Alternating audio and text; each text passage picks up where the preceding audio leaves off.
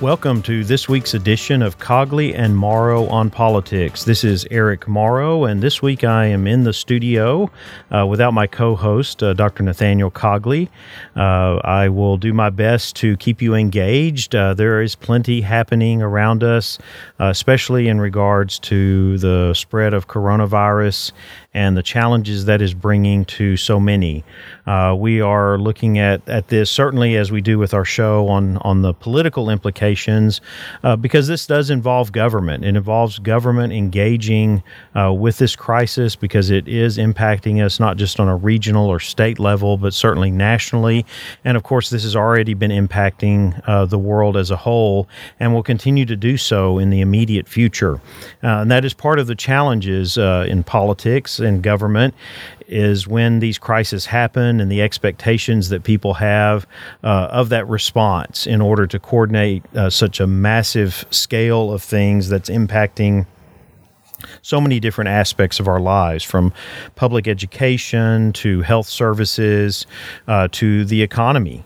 There's just so many elements here that government is engaged with, and our state, local, federal agencies, our political leaders are all engaged with, that are trying to address, and so many challenges coming at one time and being so widespread. And so at the beginning of the show here today, I just want to take a look at this.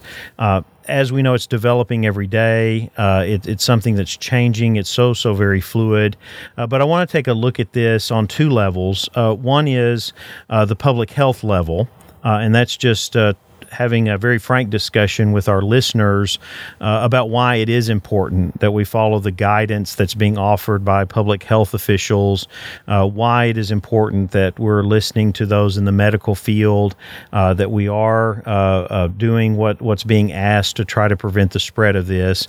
The other is on that political level, not to politicize a very challenging crisis that we're having, but to look at it in a way of how we engage with government, what those expectations are, and really what we need the role of government to be in a crisis like this. As we go through this, as we get through this, the amount of analysis that will come on how levels of government, agencies of government respond, how well we are prepared, knowing that this could happen again, that we're not immune from something like this, even in the modern age where we have so much technology and advancements in our hands, that we can still have something like this that can basically bring the world to its knees in terms of its day-to-day function and the expectations people have.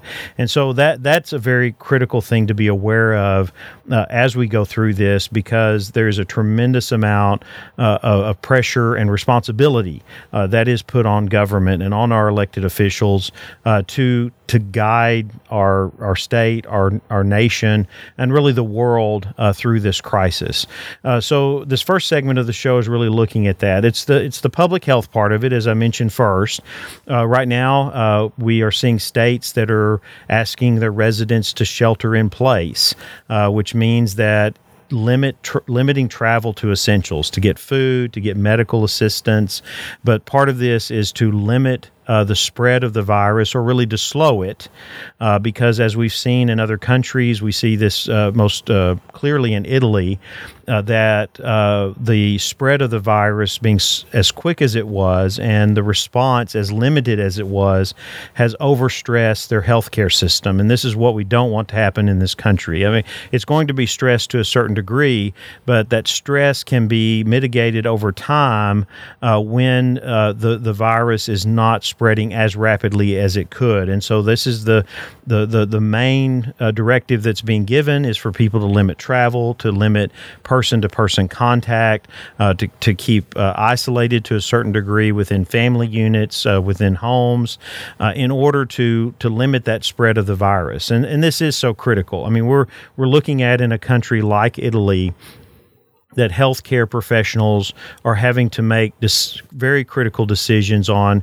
who gets the medical care they need, who gets a ventilator, who gets the resources that they need, and who doesn't. And that's a very challenging position to put healthcare workers in. Day in, day out, they're faced with those decisions, but they have the opportunity to do everything they can to save a life. Yet now, because of what has happened with this in Italy and in other places, as we're seeing, they're having to make decisions based on resources. And that is something that is very critical during this time. That is why public health officials are out there in front of this, why they're directing and trying to advise everyone from the president to governors to county and city leaders to do the things that they need to do to respond to this and to try to save lives, to try to slow the spread of this virus and to try to save lives. And so that's why it's very critical for each and every one of us to be tuned into that. Certainly not that we need to be watching the news 24/7. I mean, part of that is the impact of seeing how challenging this is. And that can be very difficult when really our time needs to be spent with our families, friends, with renewing ourselves and strengthening ourselves to kind of get through this. And so I'm not sure that watching the news 24/7 is the best way to do that. It's important to stay informed and to stay informed with those directives and that guidance that's being given by our local officials and state and federal as well. So that's very important right now, and that people are, yes, essential travel. If you need medical assistance, if you need to go to the grocery store, we're seeing things kind of replenish now after kind of initial run of people trying to get things. But that's all changing. The food supply, as we've seen communiques out there, is in good order, in that the essentials are getting through. It's a little challenging in terms of transportation and getting enough trucks and enough other resources to help grocery stores be fully stocked, but there's enough out there. And on the other side of that, what we've seen, and I've seen this in social media, I've seen it on a number of different platforms, and that is people reaching out to help other people, knowing that family members or neighbors or others around them may have specific needs. Some of it may be overcoming the anxiety of getting out, or they may not be able to do that, or they may, for health reasons, may not be able to get out and want to compromise what challenges they already have in their own health and well-being. And so being aware and sensitive to that helps through this as well. So I would encourage our listeners, especially in terms of, as we stay on the topic of this show, and we're talking about government and its role in something like this, is that we follow the direction, that we don't look at this and say, hey, I'm young, I'm healthy, I don't want to be restricted. We're not talking about this just for our own sake. We're talking about this for others as well, because the actions we take could be saving the lives of other people because we don't spread, or we don't contract, or we don't use resources that really need to go to people who are in dire need of it. The second part of this, as I mentioned, is really analyzing the role that we see for government in this. Crises always bring us to a point where, especially if the magnitude of the crisis is significant. So we've seen this when we see a natural disaster, a major flooding, a hurricane. We've seen this kind of response where the resources of a local community, of a state, or even a region of the country are not sufficient to address the needs during that crisis. First, you have your basic needs of shelter and food and medical care, but even beyond that, of rebuilding, the challenges of kind of putting the pieces back together and trying to get life returned to a normal state in which people expect that the services are going to be there, that they're able to move and go and do and carry on the activities of their lives, their work, their hobbies and recreational activities, what they do with their families, that all of that is uninterrupted, that it's able to continue beyond say, a natural disaster.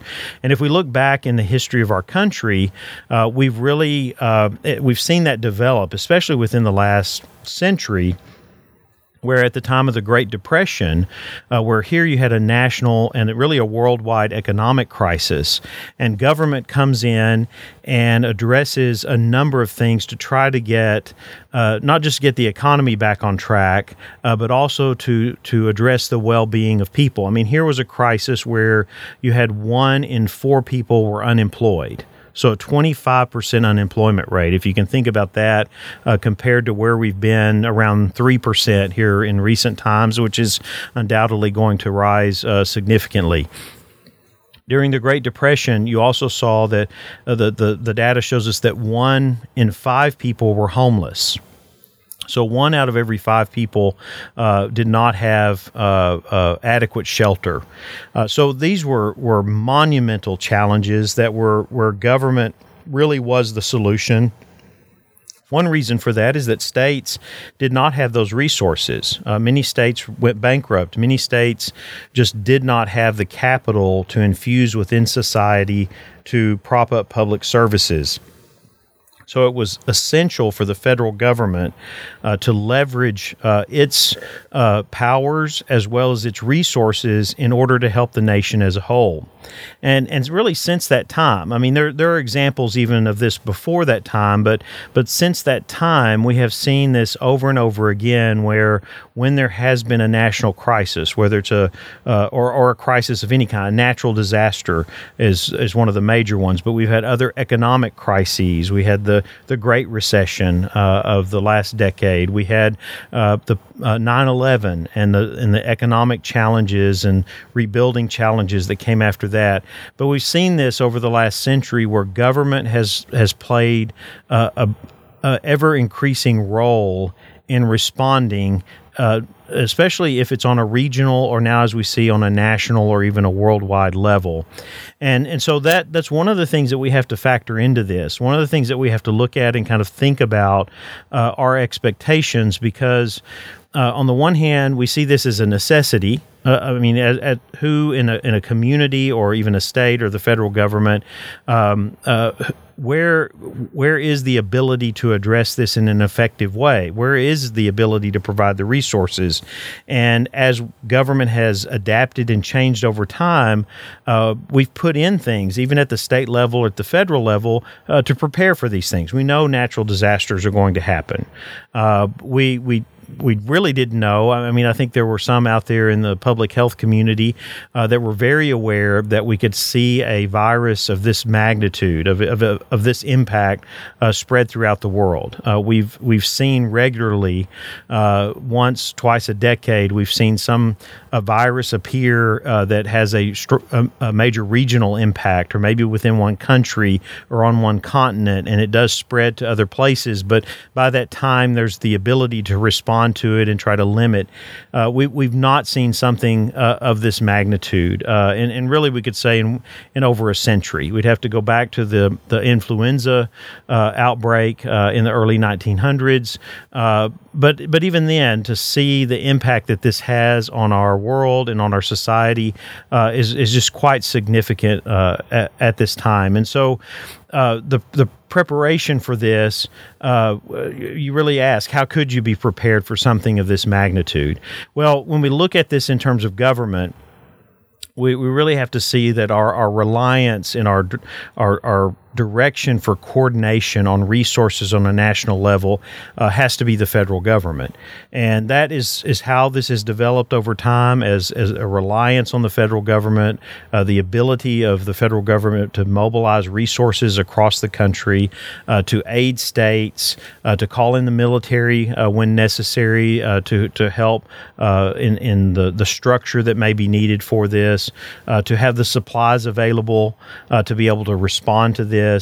And so really the reason why I'm bringing this up is the understanding that while we may have an open society, while we may have a representative democracy that has a very strong and robust economic system based on capitalism and free markets, there are still those things that happen in our world. There are still those things that happen in our society where we have to let go of some of those, what we would say, freedoms, freedom to move, freedom to act, even freedom with our financial resources, because if government's going to be prepared for these kinds of things, there has to be the resources there to be able to address it, whether we have those available and ready at the moment, or if it's something that we may be paying for decades to come, because we are talking about, especially in this case with the coronavirus, we're talking about this being so widespread that if it's not under control, I mean, there are some critical issues here of security, of the loss of stability. I mean, our society is very much not just governed, but functions on the basis that we have ongoing stability. We have economic, we have political, we have social stability that we can rely on, that through our system of governance, through the rule of law, that we are going to have some level of stability that is for the well-being and the common good of the majority of the people. This is the kind of thing that can threaten that. Now, I'm not here to be apocalyptic. I'm not here to talk about and predictions and direction of where all this going. I'm looking at kind of the reality of the way and our expectations of our society in relationship to government and that role that government has in order for us to really understand it in the midst of a crisis like this. And so this is why it is very, very critical, on the one hand, not only that we listen to guidance that's there, that we follow directions in order to protect health and well-being for as many people as possible, but that we also understand the role that government has in this. And that role is to come to the aid, to come to assist the people as a whole in the best possible way that we can do, and then really in a time like this, and if we want to bring in the political element of it, there are very strong political elements. If you're watching the news, you're seeing some of those challenges come to the forefront, and people disagreeing on what government should do and how much they should do it, critiquing one side or the other in terms of what they're doing, as we've seen the president and daily press conferences and the kind of the debate and the demeanor that happens in those exchanges. A lot of that will be for analysis after we get through this, to kind of look back and say, well, how well did our government officials respond to the needs of the nation and the needs of people, and mobilizing the resources of government to address this. This will be just like 9/11. It will change the way we do many things. There will be a lot of things that will transition in certain ways that we're yet to really understand. But for time to come, decades to come, there will be analysis looking back on this, not only to prepare for the eventuality that it will happen again, but also to look back and see, how did our government respond? How did our leaders, our elected officials from the local community all the way to the White House, how did they respond in order to address this and to help people navigate through this? So one of the challenges that we see within this, and this is my hesitancy at times really to talk politics, is that it's almost in a crisis like this, the need to suspend politics. Okay, let's not get into the realm of where ideology really governs so much our response to specific things, other than the main motivation is what is in the best interest of the nation and the people of this nation, not in political gain or the optics of things and how it looks. I mean, those factors become very critical, and it's certainly leaders should be aware of those, how people are responding and whether there's assurance that's being conveyed that things are being addressed. But it's much, much more important to kind of move beyond that. And for myself, and looking at our leaders, that's something that I use to gauge my evaluation of someone that's in a leadership role, is how are they navigating this? How are they working through this, given their position, given their responsibility responsibility, given, yes, that they are in public office, that they are elected, but how are they treating that? For example, you've seen some governors come forward, and I think this is a great example, where they come forward and they're not worried about the political ramifications of what they're doing. There's several that have come out and said, hey, this is on me. I am making this decision, and I am being responsible for it because this is a decision that I think is in the best interest of the people of my state. Okay, that is a decision that, whether you judge motivations or not, certainly could have a political motivation. But if you see the genuineness of some of this, to say, I'm taking responsibility.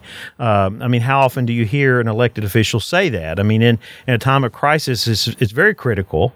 But here, what they're saying is that I'm not making playing politics out of this. I'm making the decision that I am in a position to make that I think is in the best interest of the people of my state, and I will take full responsibility for that. And that's really the kind of courage. That's the position that we need many of our political leaders to make in the midst of this, in trying to collaborate and trying to work together. This is not necessarily a time for consensus building, to take the time to say, hey, is everybody on board with this? There are very, very difficult decisions that political leaders are having to make that are impacting lives, that our life or death matters, and they're having to make those decisions knowing that they have to take responsibility for them, but they're willing to do that.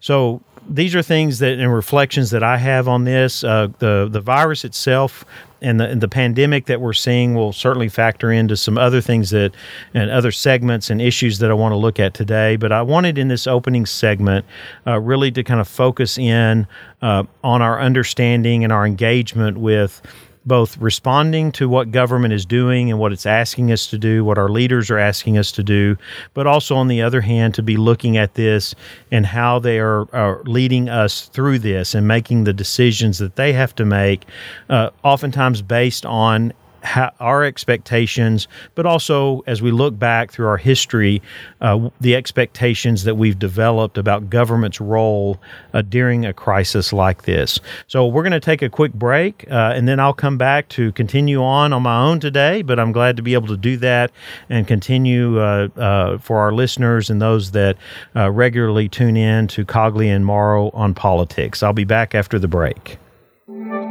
You took the first step and quit smoking, but even former smokers may still be at risk for lung cancer. That's why SaveByTheScan.org wants you to know about a new low-dose CT scan that can detect lung cancer early. It takes only 60 seconds and could save your life. You took the first step, now take the next. Visit SaveByTheScan.org for a simple quiz to see if you're eligible and talk to your doctor about screening. SaveByTheScan.org is brought to you by the American Lung Association's Lung Force Initiative and the Ad Council. Tarleton State University engages with its communities to provide real-world learning experiences and to address societal needs. Only 24% of Tarleton's budget comes from state support. You can support Tarleton programs, faculty research and teaching, and student scholarships by making a gift that can transform lives. Call the Office of Development at 254-968-9769 or visit tarleton.edu/giving.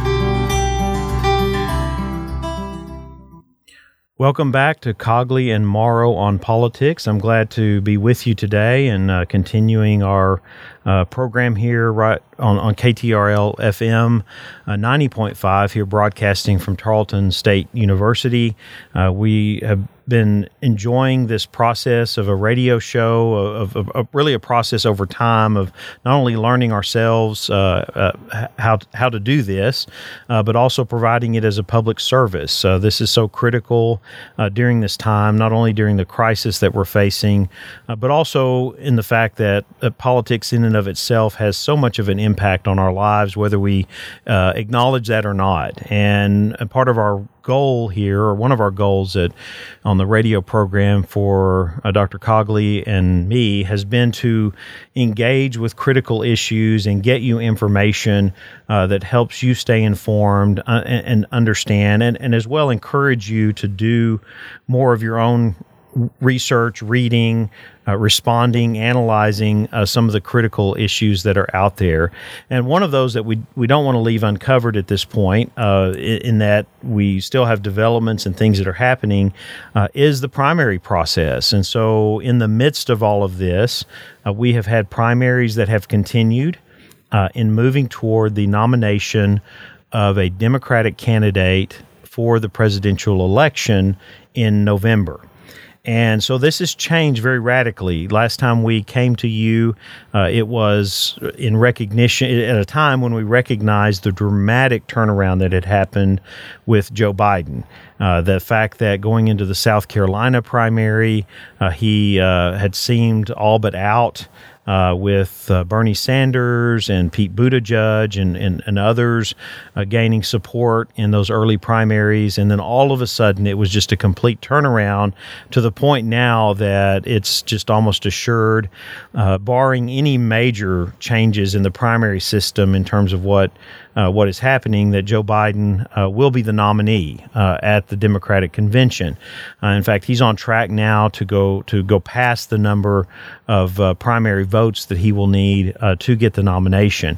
And so part of that was a very interesting dynamic in what changed. And we did some analysis on this when we were looking at how demographics really changed in voting patterns between 2016, when Bernie Sanders remained all the way up to the convention, a challenge to the nomination of Hillary Clinton, where he won some significant primaries, especially at this stage. He had won Michigan.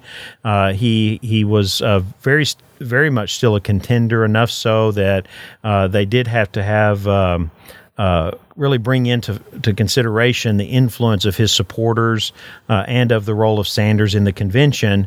Well, this is completely different. It started out, we were thinking that this may be a brokered primary because you had Mike Bloomberg coming into the race and putting all of his resources in to jump in at Super Tuesday, try to shake up the race as well, especially that ramped up as the numbers for Biden were not looking very good early on in the primary process. But all of a sudden, South Carolina, Joe Biden wins by double digits. Then we move into Super Tuesday just following, with very little time for Biden to expand his campaign, but the momentum was there. And the momentum led to big wins in Texas and several other states. Then we saw Michigan and Minnesota, and we just began to see, especially as candidates dropped out, Klobuchar drops out, Buttigieg drops out. After Super Tuesday, Bloomberg drops out, Warren drops out. I mean, it just began to pick up momentum to the point now that Joe Biden is firmly in the lead in this process and looks to be the one that will be nominated by the party. Now, not to belabor the point on the primaries, as we will continue to follow those and watch those all the way into the convention and throughout, then moving on into the general election. But part of it would be to look at, in this time when we have a national crisis with the coronavirus, and really what the impact is. Now, we've already seen some primaries that have been moved to this point to later in the next few months or into the summer. That happened with Ohio, a very last-minute decision to delay their primary, something that was not very popular with the Democratic Party, which filed suit in the courts to try to address that. But we can understand some of the reasons why those primaries have been delayed for the moment. And in the one sense, it doesn't look like this is going to have any additional impact on the outcome of the nomination. So that's I think it would have been more contentious if this was still very much a race between at least Biden and Sanders, or maybe another candidate like a Bloomberg.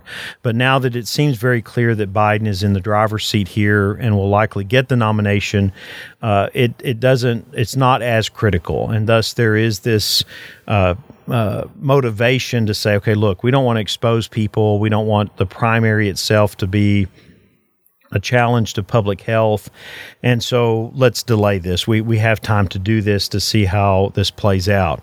So my questions that come into this now as we look at a possibility of a Biden-Trump general election for the presidency is what could be the impact of the coronavirus crisis on the presidential election. And I'm not, as I've said on the show before, I'm not too much into predictions, so this is not trying to give you a roadmap going forward, but we do want people and listeners to be aware that this will definitely have an impact. I mean, it already has in the debates between Sanders and Biden in terms of the response to it, in terms of the analysis of how Trump is responding. And I think that's something that's going to be very much front and center, not only politically, but economically. You know, how is the president providing that kind of leadership, knowing that while he doesn't necessarily control all of that, what he does and says has an impact. And in the minds of people, economics very much influence the outcome of a presidential election. And so if a lot of this that could very much depend on where we are in the recovery from this economically post-crisis when it comes time to ramp up for the general election. We get past the conventions and we're moving toward the general election. It very much could be the state of mind of the people, the state of the economy, how assured people feel about where they are economically going into the general election. And we've seen this before. We've seen this happen in other elections where, not necessarily with a crisis of this magnitude, but where we have economic challenges and it does have an impact on voting and the outcome of the election. And so that is one thing to watch. Where will we be in that recovery process in line with the general election, the debates, and then the election itself. The other part of this will be how each of the candidates really handle this and how they put forward their understanding, ideas regarding the role that a president has in this. So it's one thing to kind of watch this in real time. And this is kind of where I caution people when you get into the political realm where there is so much emphasis put on optics, on how things appear and how that appearance then influences perceptions and opinions. That is very much in the world of politics. If you really, the people who are successful in politics are the ones who not only have great ideas, they have great energy, they tackle the tough issues, but it's often those people that can combine that with the optics that then communicate to people that they not only know what they're doing, but they're working on their behalf, and they represent who they are, even if that means demeaning the institution that they're already involved in. I mean, you see this regularly with politicians who run for office who talk about how bad Washington is and how things need to change and so on. Well, that resonates with a lot of people, and they vote for that person. And that person knows that, hey, I'm kind of running down the institution and the place where I want to work or where I want to be, but I'm doing that knowing that connects with the people. In a crisis like this, there is the kind of day in, day out ebb and flow of this. And if you've watched any of the news conferences that the president has offered, he's moved all over the spectrum. You know, one day or one moment, he'll be very reassuring. He'll be very calm and collected, kind of the expectation of many people to say, hey, we're kind of looking to our leader of the nation to assure us that we're going to get through this. And then the next moment he's attacking a reporter or he's arguing about some point or detail in a public forum like that. And so this is something that's going to come into play as well. It's going to be how that is received by people, where Trump will be looking back, President Trump will be looking at how he responded and what he did, and how people either engage with that or understand it or interpret it. There'll be many people who will not have seen anything, but they'll take it at face value from him and say, oh, yeah, okay, yes, Mr. President, you must have done that because you said it. there'll be somebody like Biden. Another thing will be for him is looking back on his record and saying, well, in this crisis or in this time and I did this and that, and people will take that at face value. That's certainly that certainly will happen. And then there'll be others who will look at this more in depth and will really look at the role of president coming through a crisis like this, and almost will be saying, if we have to go through this again, would I rather have a President Trump, or would Joe Biden be my choice of someone in the White House if this happens? And this is very critical. I don't know that many of us think of this in this way, but coming out of a crisis like this, so close to an election, this is sometimes even a subconscious thing. We're not even consciously thinking about this, but if we're really engaged, it's like, okay, who do we want at the helm when we go through this? And they're going to be presenting themselves in that way. They're going to be touting their experience and their credentials and what they would do if a crisis like this happens again. Right now, we don't see any of that, and really, this has taken a back seat. The whole presidential election, the primary process, all of this has taken a back seat, rightly so, to the coverage of the current crisis, and that's critical. It's necessary at this time. It's really about how we get through this.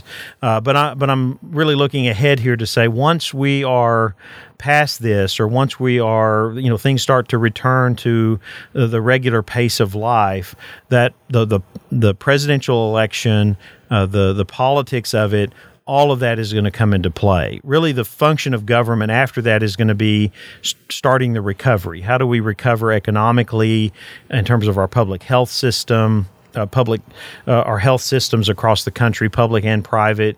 How do we address this? How do we get people back to work? How do we get industry that slowed and had to stop for a certain period of time? How do we get that back and the economy back running again? And President Trump's already made some predictions about that, and saying that he'll think things will just take off after this because of all this pent up resources and wants and opportunities that people will have. We'll see. Usually these kind of recoveries are something that take a long time, and it does take a significant effort on the part of government and on the part of communities and states as well. But we'll see what happens with that. But we need to be aware that all of that is going to have an impact, definite impact on the election and on that election process and on how these candidates are viewed, because it will be people, one, assessing their economic well-being and how the government has responded to that.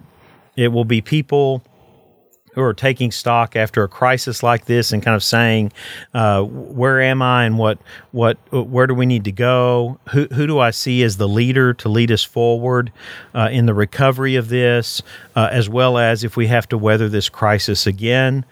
It will be people who will be looking at sometimes maybe beyond the politics of all of this to what they see and how they assess our country as a whole in going through a crisis like this, and what impact that has on how they view the presidency, the leadership of our federal government, the role and function of our federal government. I mean, these types of events, if we look back historically, have a tremendous impact on the way people view government. And we've talked about that already a little bit with the growth in expectations that government will be there to help navigate through it and to recover after the crisis, given the magnitude of it.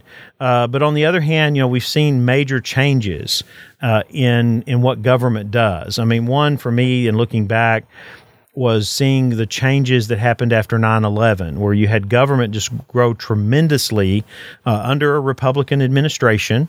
under George W. Bush as president, you had the development of the Department of Homeland Security. You had so much happen in terms of government's engagement related to the coordination of law enforcement, to terrorism, the response to that. Of course, we had the wars in Iraq and Afghanistan.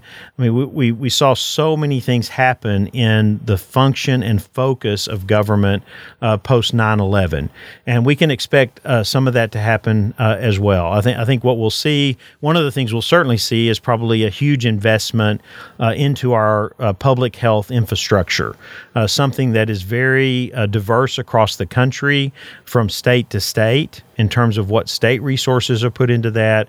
But we could very much see government can even grow more because of the need on a national level to be more coordinated with resources and with process related to public health. That's been requested in the past. It's been an area of focus for some of those that are in government that have been in positions like this with the CDC and in other areas.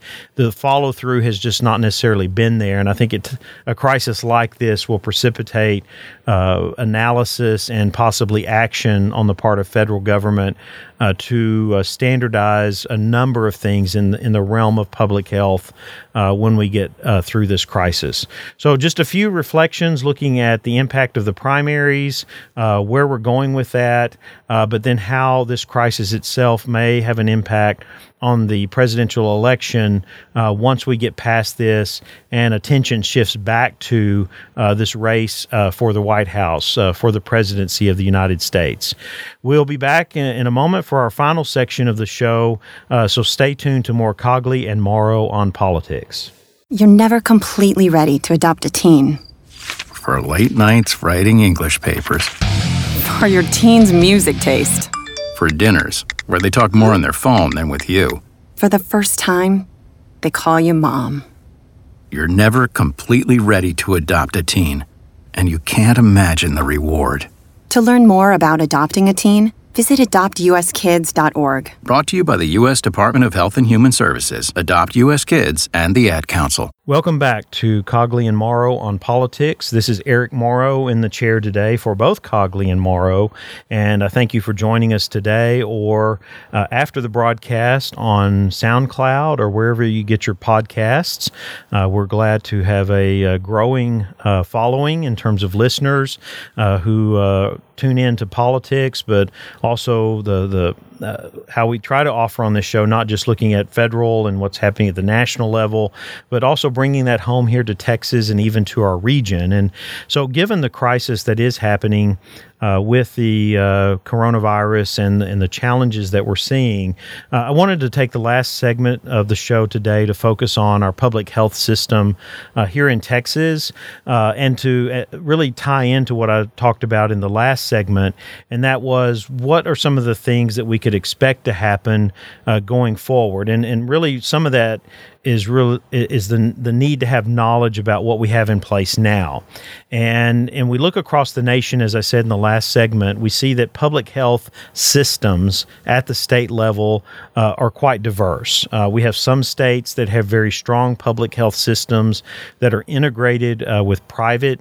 I saw this when I lived in Massachusetts and in New York, where you had a number of private healthcare systems, but they were very much integrated into the state health system in that they collaborated with public health systems to provide care for people no matter what their socioeconomic level was, whether they had state or federal insurance or they had private insurance. It's interesting to be in states and see how all of this is integrated. In Texas, we've struggled with that. I mean, one of the things when we look back over our public health system, yes, there's been a focus on certain things like vaccinations.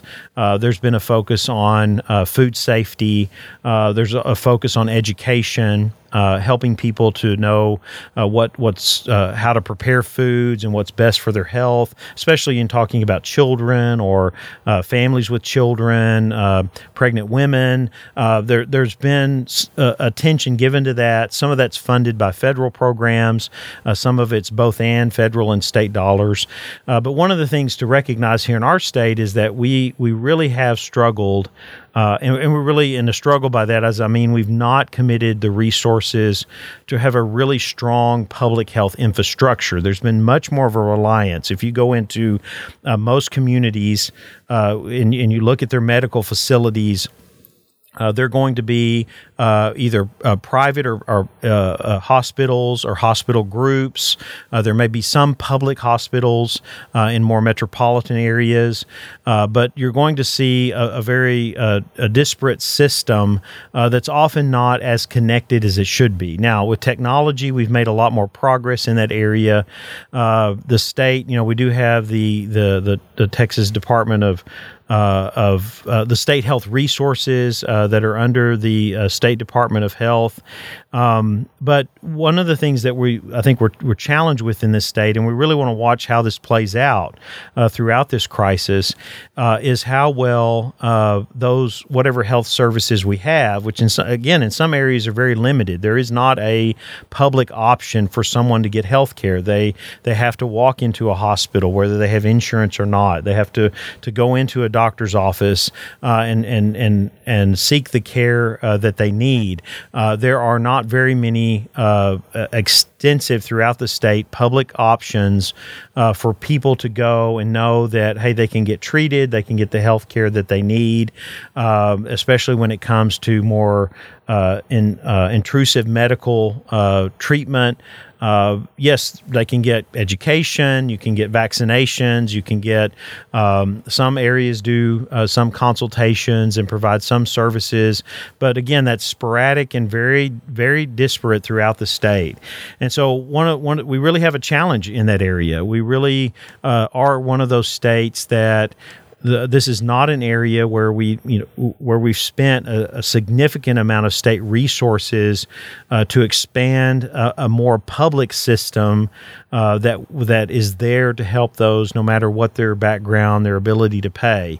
I'm really interested. I mean, on the one hand, I'm certainly concerned about the health and well-being of many people in this state who may need medical care, and we know that our medical people, our doctors, our nurses, and our ambulance, our paramedics, our people who are firemen and paramedics that work there, that there is this Herculean effort throughout the state to respond to this crisis. I don't want to diminish that in any way. People are putting their lives on the line, as they do every day, to save the lives of other people, and we want to commend them for that, and we want to do everything we can to support them, to stay out of their way, to let them do their jobs, but also to do our part during this crisis to limit the spread of this virus, or to slow it, so that they do not get caught, as I said at the beginning of the program, making those life and death decisions. Who can I treat, and who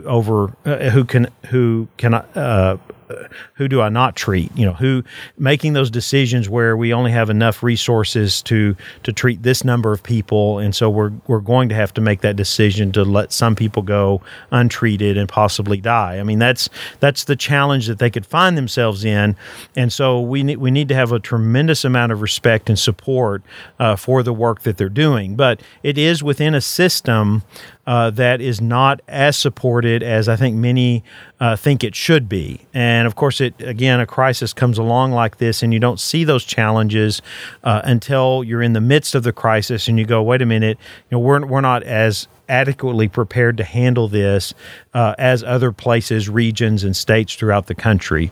So one of the things that may come out of this, and this may be a focus of our next legislative session for the state, which will gear up in January of next year, would be what steps would we make, what resources would we put forward to strengthen the public health system in the state, and will that be a focus? I mean, this will be a challenge for our legislature in that we are very strong in the state, or at least the legislature, those elected to office, on keeping some of these things privatized, not putting as much state resources into areas like this in order to let economic growth and development, which healthcare industry is a part of that, to provide jobs and to rely on the ability of people to pay using insurance.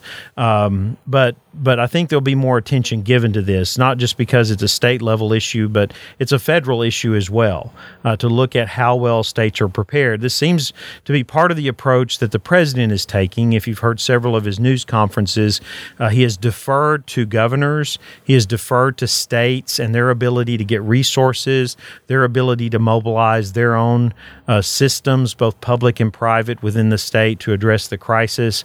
It's just that Texas may not be quite as prepared. Doesn't mean that we won't weather this, that people will come through.